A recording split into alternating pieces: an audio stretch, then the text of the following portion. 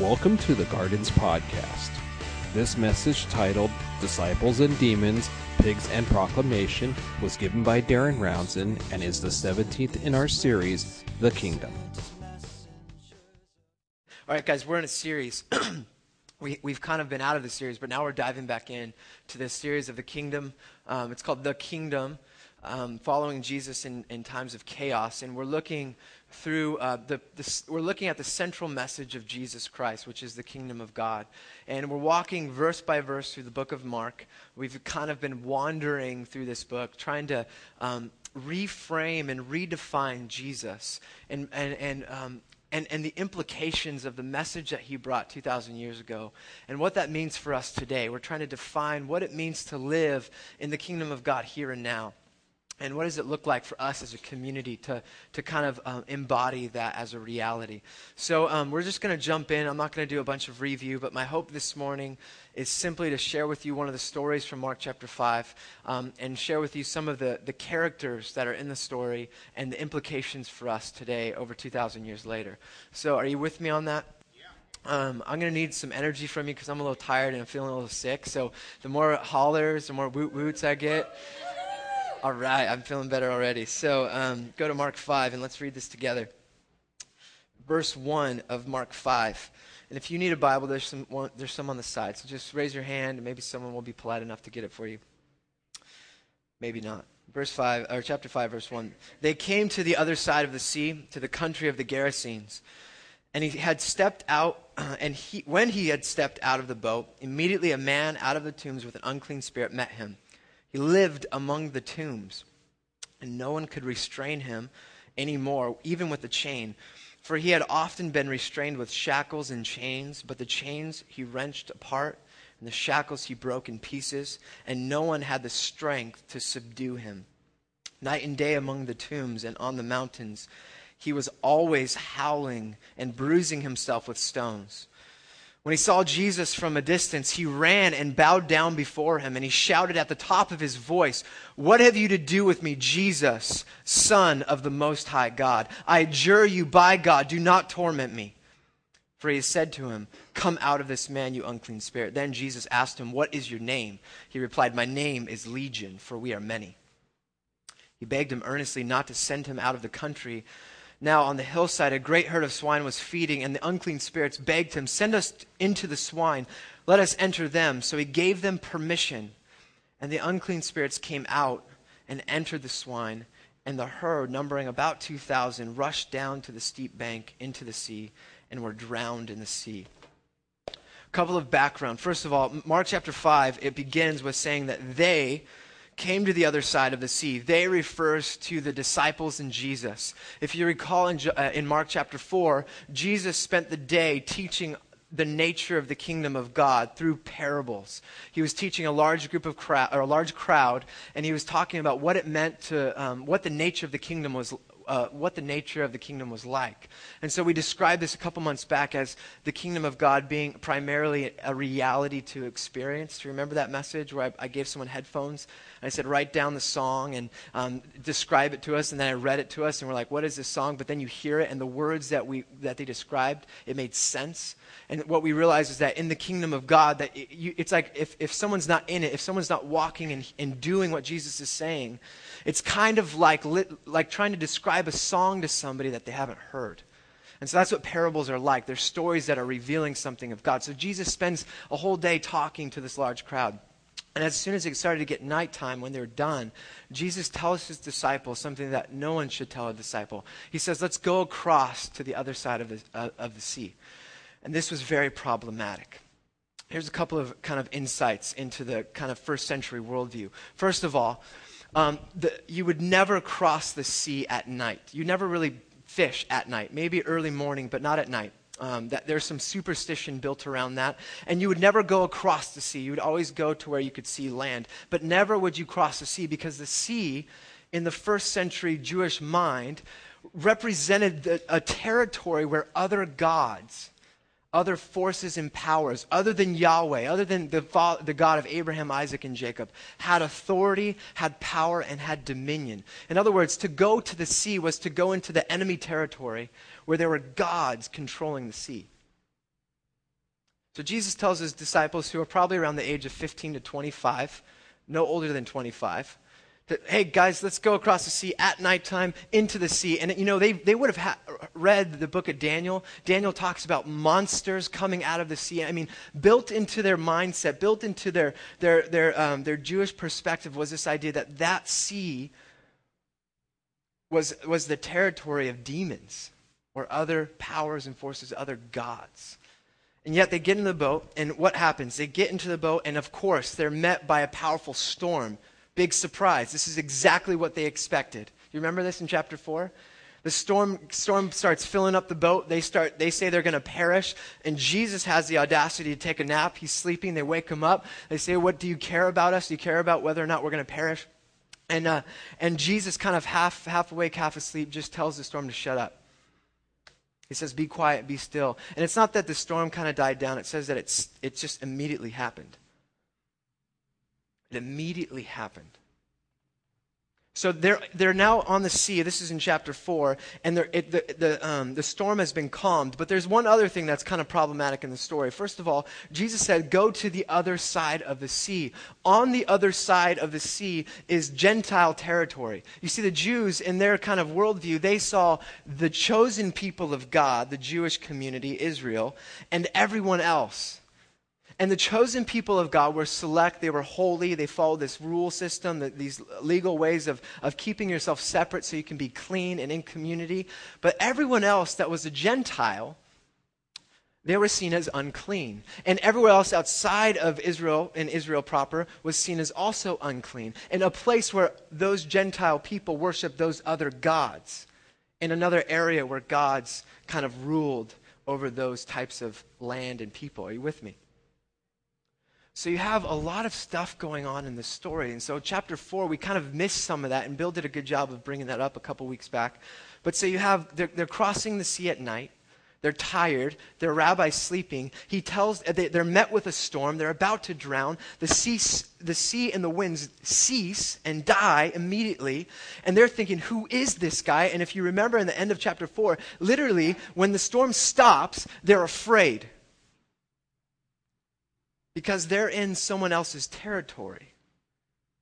But the guy in the boat commanded the sea and the winds to stop, and they obeyed. And so in chapter 4, it ends with kind of this really interesting dynamic. I could see it in a movie. It's like you see the storm just coming in. It's loud. It's crazy. And then all of a sudden it dies down. It's quiet, and there's like a violin. You know what I'm talking about? It's like this creepy music. Who is this that even the winds and the seas obey him? Who is this? And chapter 5 begins, and all of the disciples' superstition, all of their worldviews, everything their mom told them not to do when they were a kid, don't go to the other side because you know who's there. But it's not just who's there. It's not just one demon. It's not just an unclean Gentile man. It's 1,000 demons. And they're met by a guy who lives in the tombs, who's surrounded by pigs. And if you're a Jewish person, you know that tombs are unclean and pigs are unclean. And so everything's met, and they're just stumbled. They're just observing what's going on. But the question is what Mark really wants us to focus in on. Who is this? That even the winds and the seas obey him. And if the disciples throughout the book of Mark until chapter 8, they don't get who this Jesus guy is until a couple chapters later. In fact, this story that we're going to break down, it doesn't really affect them that much. But the people that do get him are the least likely people. They're the Gentiles and they're the demons. And so you have all of this background where all of their expectations are met. The disciples, their superstitions, their previous belief systems of gods controlling the sea. Obviously that's real. There's a giant storm that nearly killed them.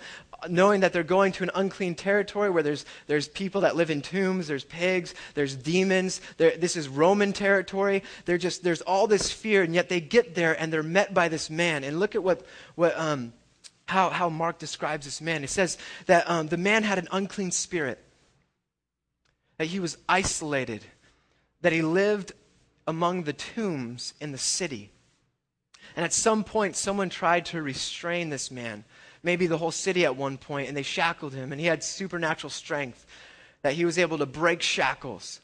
And so at some point, they left him to roam freely, alone, naked, isolated, out of his mind, possessed, a spiritual captive. And he began to harm himself. It describes this thing of him using stones to cut himself. And if you don't know about this, but that's one of the most ancient forms of pagan worship. We read in 1 Kings that the prophets of Baal, they would worship by cutting themselves. Because they couldn't just offer grains, they couldn't just offer their firstborn. They had to do something, they had to harm themselves to appease the gods that they worshipped. And so Mark is just describing this great scene that this is obviously not Jewish territory. This is obviously where all the bad stuff that you are not supposed to be a part of is going on. But the man, he's isolated, he's shackled. He's free to roam, he's howling on the mountaintops and in the tombs. He's a spiritual captive, cutting himself, practicing this ancient form of worship. And notice this, that the demon that's possessed this man recognizes Jesus from afar and runs down, prostrates himself, and claims the identity of Jesus. This guy wouldn't know who this man is, but the demon does. And the demon says, Jesus, what do you want with us? Jesus, the Son of the Most High God. The answer to the question of who is this in the boat is answered by the demon. He's the Son of the Most High God. And you have this confrontation. And when I read this growing up, I was always terrified. Does anyone else read this and get freaked out about Legion? I might be the only one. So I want to talk through that a little bit later on. We can pray for you too. But Legion is a Latin military term used to describe the largest unit of a Roman army. It's a Latin word that the readers of Mark would have picked up immediately. Because remember, Mark is writing to the church in Rome. So they were around Roman soldiers. This is a term used to describe a military unit numbering in about 5,600 soldiers. So there's a lot going on here, and it's difficult to kind of grasp the severity of the situation. The demon is possessing this man, but his name is Legion, and the readers who's reading in this letter from Mark would understand that Legion doesn't just represent this demon, and it might not be that there's 5,600 demons inside of this man, but Mark might be trying to describe a scene where the occupying force that's corrupt, that's terrorizing, that's torturing, that has claimed ownership over all the land. The Roman army, the force that it has, is represented in this guy and his possession. Does that make sense? There's military imagery all over this chapter. And so what we see is that something greater is going on. And so there's this confrontation with this legion. And I want to just say, it's most likely, it's not that there was 5,600 demons in this guy, but it's describing the military force, the power, the sheer intention to corrupt, to defeat, to oppose God's creation, to terrorize and to inevitably destroy God's creation that represents the demonic. We don't talk about demons very much here, huh? Some of us, we all have different backgrounds. I just want to kind of share some observations about this kind of situation with the legion. So a couple of observations about legion and possession. Is it cool if we do this together? I think it's important that we understand this. It's not to scare, but it's to understand what's happening. So first observation I need to say is that demons are real. Right? We can't just go on ignoring that this is not a spiritual, there's not a spiritual warfare. There is a spiritual warfare out there. There's a spiritual warfare in here, and we need a spiritual warfare worldview. We need to understand that there are opposing forces against God's will and character and activity on earth, here and now.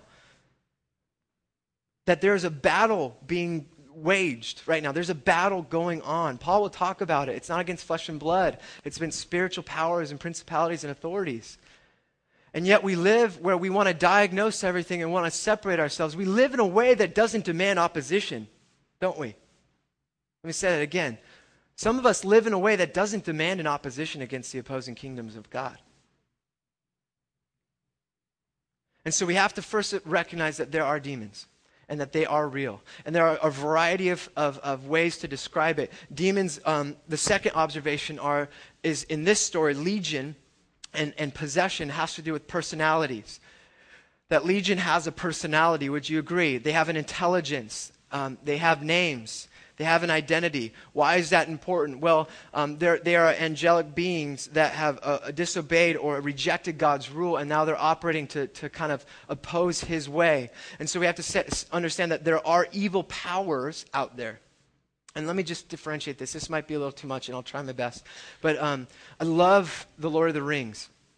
And I'm a nerd in that sense. But there's a great allegory in it. Because the way that Tolkien uses kind of the allegory of the ring and describing kind of the orcs and the Night Riders. You see the orcs and the dragons and those little creatures that look scary. They are scary and they terrorize, but that's not the real problem, right? Those are personalities waging war on behalf of Sauron. But those aren't the real big issues. The real issue is what the ring does.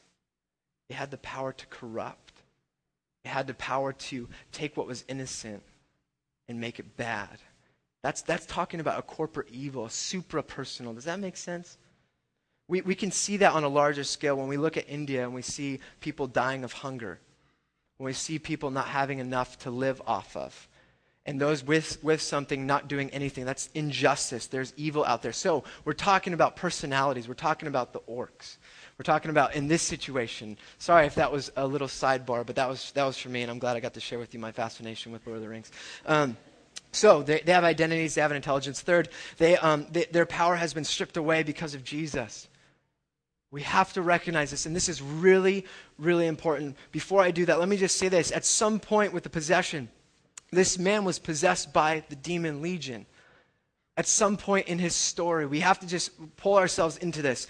This person had opened himself up through either habitual sin, we could say drug and alcohol abuse, which enables a person to not have self-control and be alert, like the Bible says. Maybe through false religion, through spirituality in general, occultic behavior. There are a variety of ways where we can open ourselves, unbelievers can open themselves up to the demonic control. And what happens over time is that their thoughts, their deeds, their identity more and more becomes dominated by an opposing or alternate personality by another being.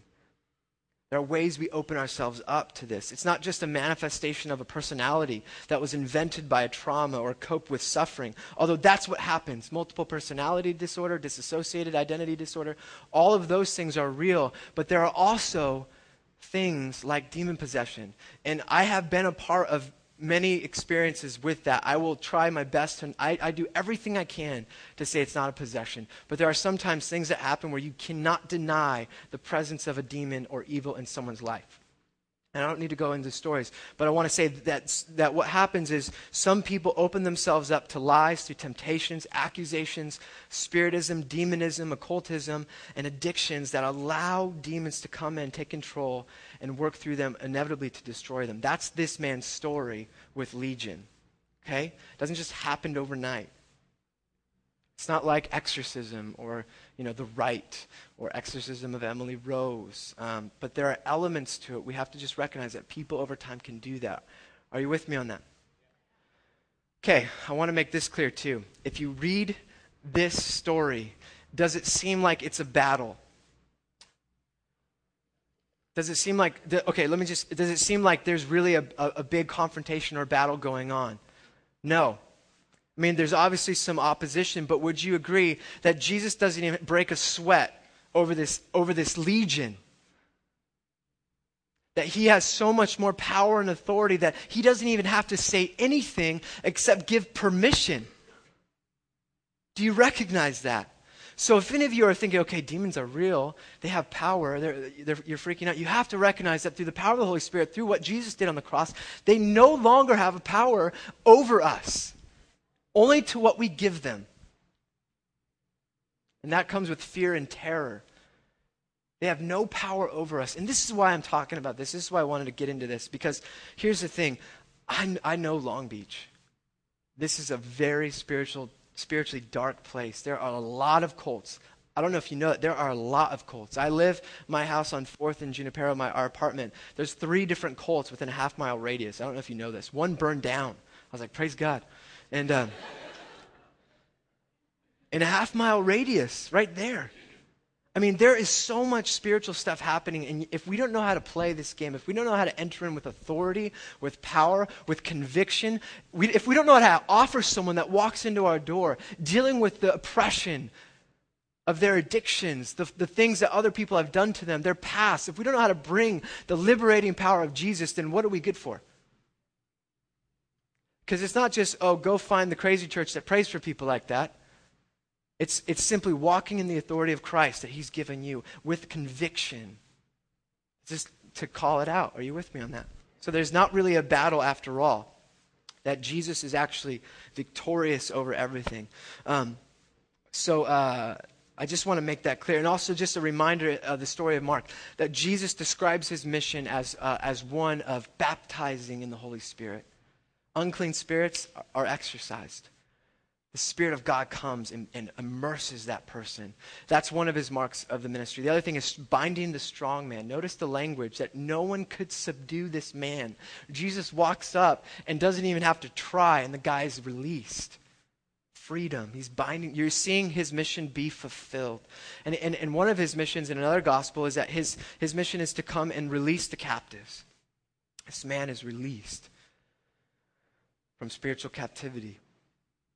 So, Jesus' mission, what happens is the demons, legion, asks Jesus to not leave the region, or the country, which is so unique.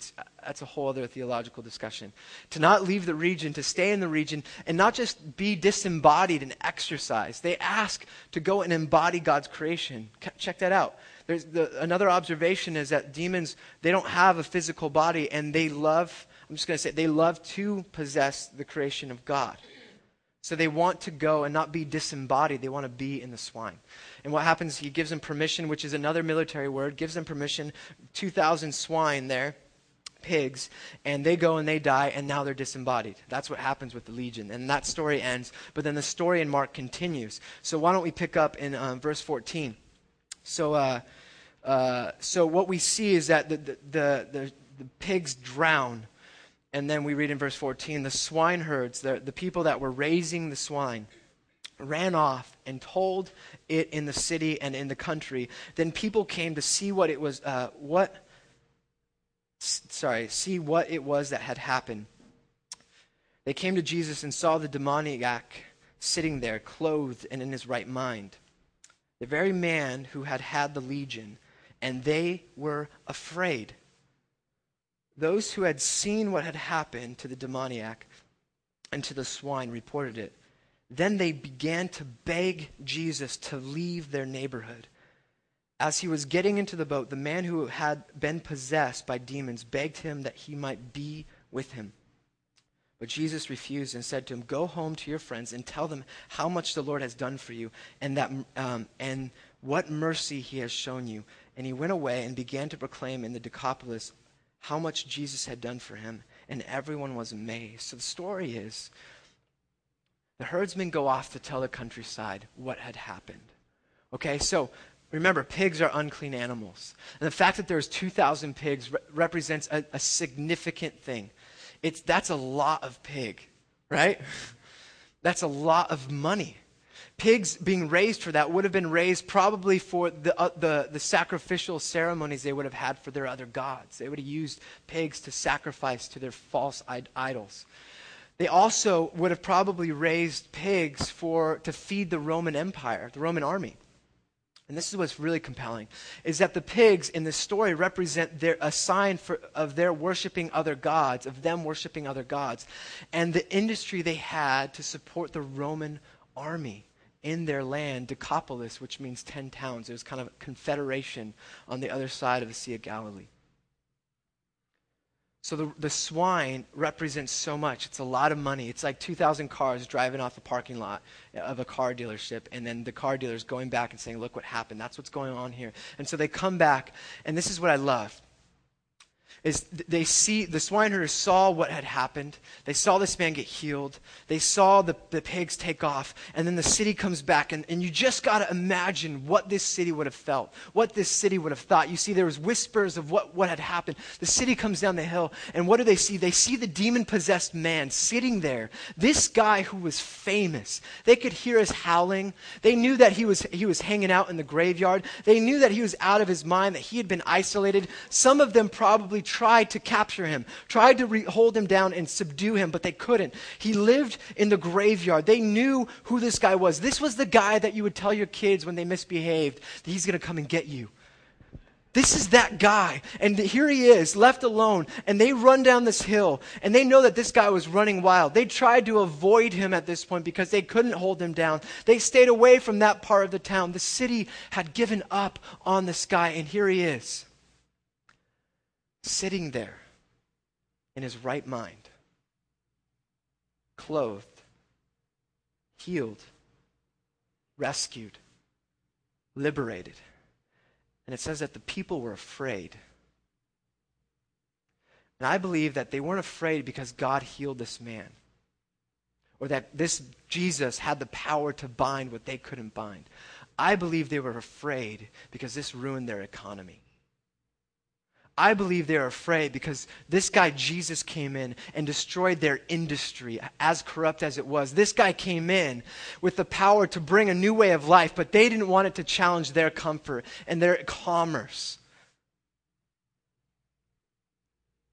I believe they were afraid because they would much rather have their pigs than a Messiah. They would have much rather have their jobs, their security, their comfort, their livelihoods, than to have the Son of the Most High God dwell with them. And then here's this man in the story, in his right mind, experienced the power and wonder of God in the flesh, incarnate Jesus Christ. And he begs Jesus to go with him, to be with him. And remember, when Jesus appointed his apostles, what did he say to them? He appointed them to be with him, to go into the world and to proclaim the kingdom and to cast out demons. This guy wants to be a disciple, and Jesus says, no, don't come. And there's a couple of reasons. One, he's a Gentile. This would have been a stumbling block for the Jews. They couldn't see a Gentile following Jesus as a disciple in Israel. The second thing is this. The Gentile nation of Decapolis did not have unrealistic expectations of the Messiah. Remember, Jesus throughout the book of Mark is redefining Messiah, redefining God, redefining kingdom for all the people that had they've already made up their minds on what God's supposed to look like, what the Messiah is supposed to be. But the people that this guy represents they don't have expectations, So he releases him as the first missionary to go and tell everyone about what God has done and the mercy that he showed him. Just think about what this means. And think about what this means for us. How many of us have experienced God, have experienced healing, have been liberated from that one past, and all we want to do is go back into the church, find new friends, because it's so much easier to be with Jesus there than to stay as a missionary to the very people that shackled us in the first place. Jesus was saying, I know those people hurt you. I know those people kept you isolated. I know those people called you crazy. Go show them what God has done for you. How much easier is it for us to do that than to hide in the church? The man was healed and he was commissioned. So this morning, I just wanted to share this story. There's a lot of history. There's a lot of kind of first century perspective. There's some characters. And I just want to ask you, who are you today?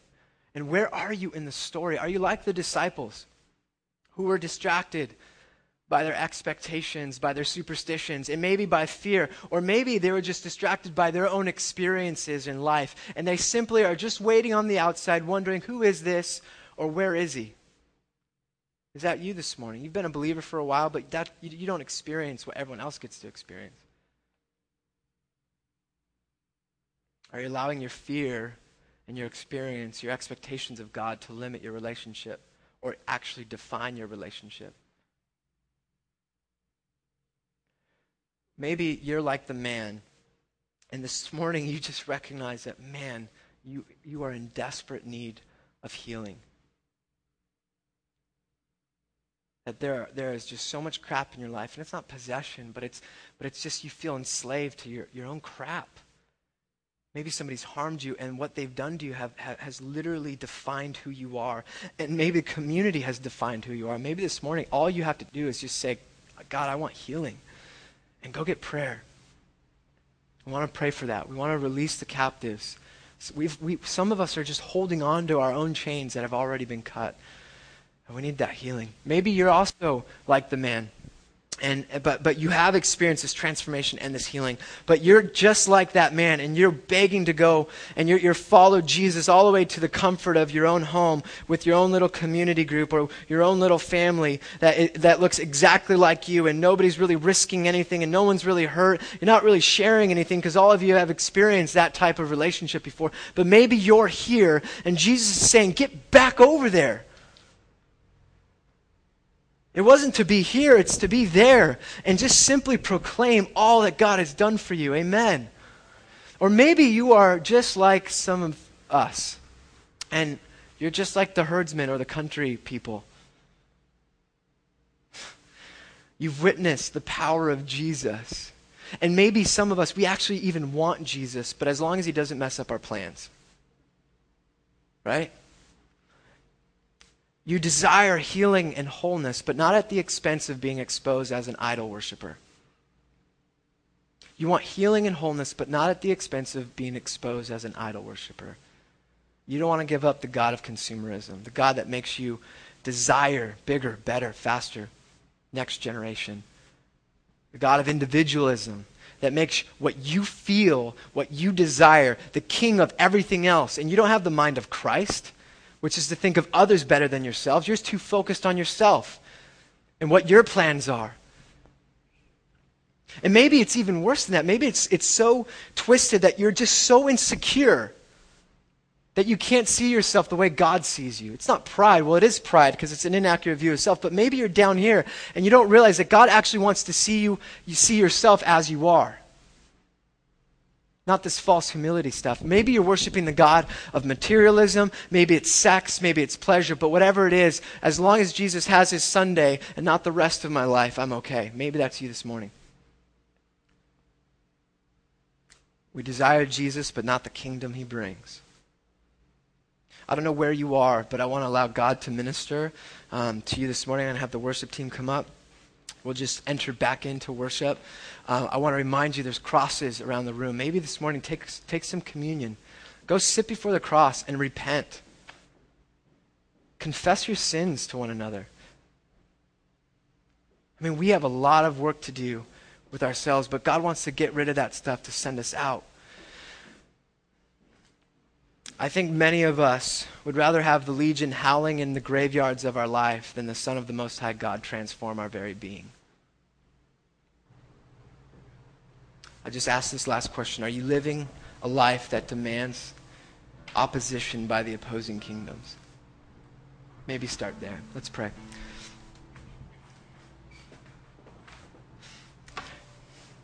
Lord Jesus Christ, we declare this place as holy ground. This is your field and where you're cropped, and only you get to minister to us, not someone else. And so we just recognize this space. I just invite your Holy Spirit now to come. Why don't we just wait for a little bit? I cultivate. Thank you for listening. If you would like to hear other messages from the Garden, or would like to find out more about the Garden Church, check out our website at thegardenlb.org. Come to wait.